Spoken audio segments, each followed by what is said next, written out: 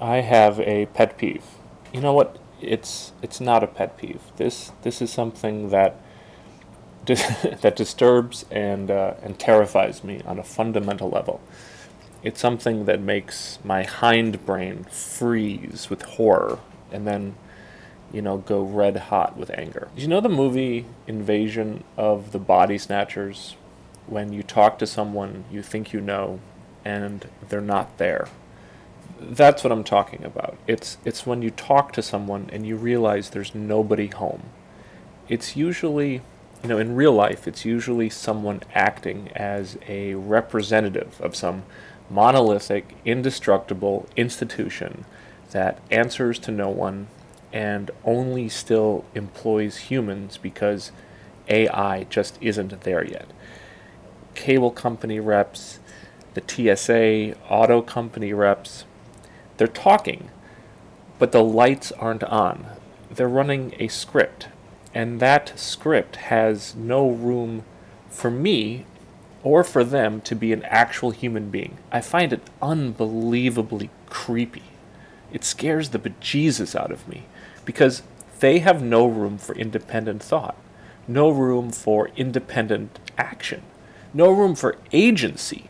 And if their script, which came down from on high, told them to arrest me or to bankrupt me or to murder me, that's what they would do because they've stopped thinking. I think it's one of the worst things in the world. The whole setup is dehumanizing.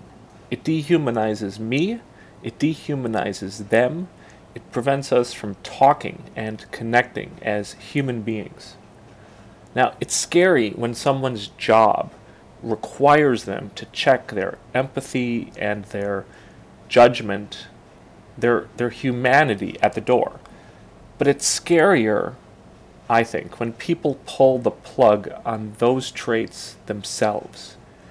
And that's fundamentalism at its worst. You're no longer talking to a person, you're talking to dogma. You're talking to absolute certainty. You're talking to someone who's always looking for heresy and heretics and the unbeliever. Now, ideologies are religions. They're relatively new, so they don't look quite like what we expect religion to look like, but that's what they are.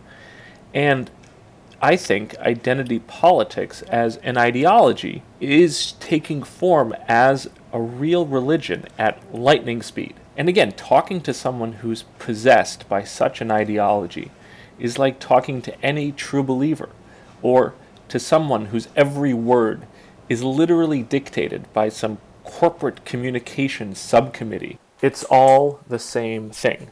And I want to play 3 clips of people who are smarter and more thoughtful than I am discussing the problem. The first is James Lindsay and Peter Boghossian, who were, along with Helen Pluckrose, the creators of the Grievance Study Affair, which I will link to in the show notes. And here they're talking with Joe Rogan. I think they're the people who are trying to build the kingdom of God on the planet Earth. To draw a metaphor, a religious metaphor, they're people who see an evil and they want to purge the world of that evil by any means necessary.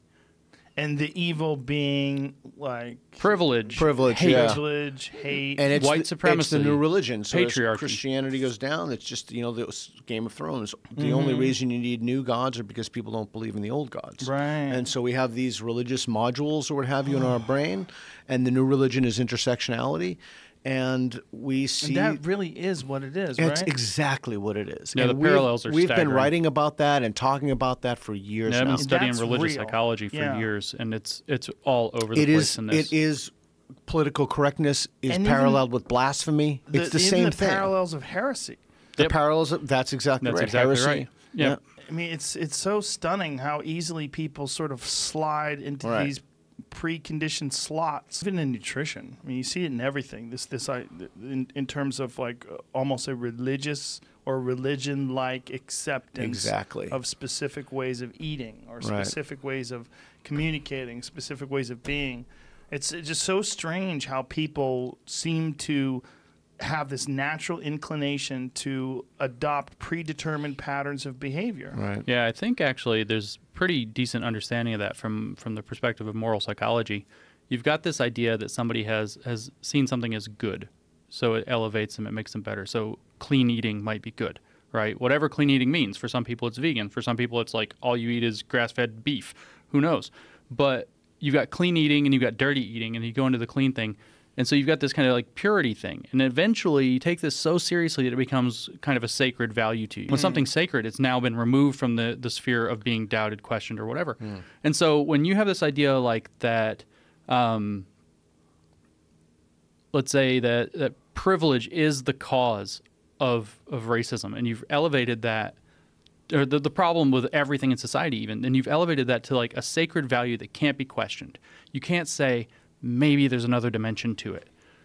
That's when you start getting these kind of religious-like behaviors. You start getting these problems because you've got a place where it can't be, A, questioned, B, made fun of. The second clip is from a conversation between Helen Lewis and Jordan Peterson.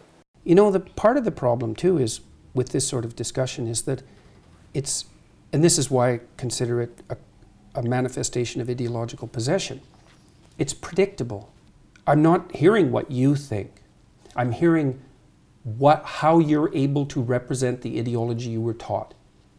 And it's not that interesting because I don't know anything about you. I could replace you with someone else who thinks the same way. And that means you're not here. That's what it means. It's not pleasant. So you're not integrating the specifics of your personal experience with what you've been taught to synthesize something that's genuine and surprising and engaging in a narrative sense as a consequence. And that's the pathology of ideological possession. It's not good. And it's not good that I know where you stand on things. Once I know a few things, it's like, why have a conversation? I already know where you stand on things. I bet you don't know where I stand on all things. I would hope that was true. I'm going to give the last word to Lionel Shriver, who is a brilliant, brutal writer. And here's what she has to say. Well, I think we are obviously dealing with the results of secularism, of which I'm a big proponent, but I'm afraid that we're, the grip we're talking about is in the grip of a kind of evangelical fervor. And, to be fair, we're dealing with mostly younger people who are thirsty for purpose and faith, a reason to be in the world, a guiding principle to tell them what to do. I mean, I am profoundly secular, and therefore I don't tend to subscribe to a catechism of any kind, and my general answer to that thirst is, I think you're on an individual journey, and that to subscribe to a catechism is a shortcut that cheats you, but it is very seductive. And religion offers a lot of things. It offers community, and this particular religion also offers an enemy. And far be it from me to decry people's eagerness to believe in something, but my biggest problem with this identity politics movement is that it is too negative. It is too fired by, if you will, a word I read 50 to 100 times a day, hatred. Okay? It has too much of a need to demonize. It is a very predatory movement, and it thrives on taking people down. The other thing that it's wanting is that it's calling people to embrace their own weakness. It's become totally trite to talk about the exaltation of victimhood. So that's taken as a given.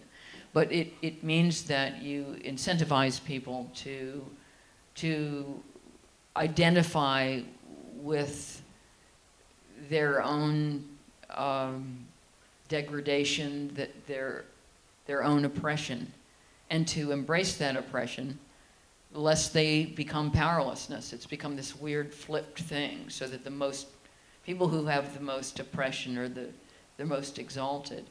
And I just don't think that's the answer. I would echo Lionel Shriver by saying you have to find your own path, which is scary, but it's better than being taken over by an ideology.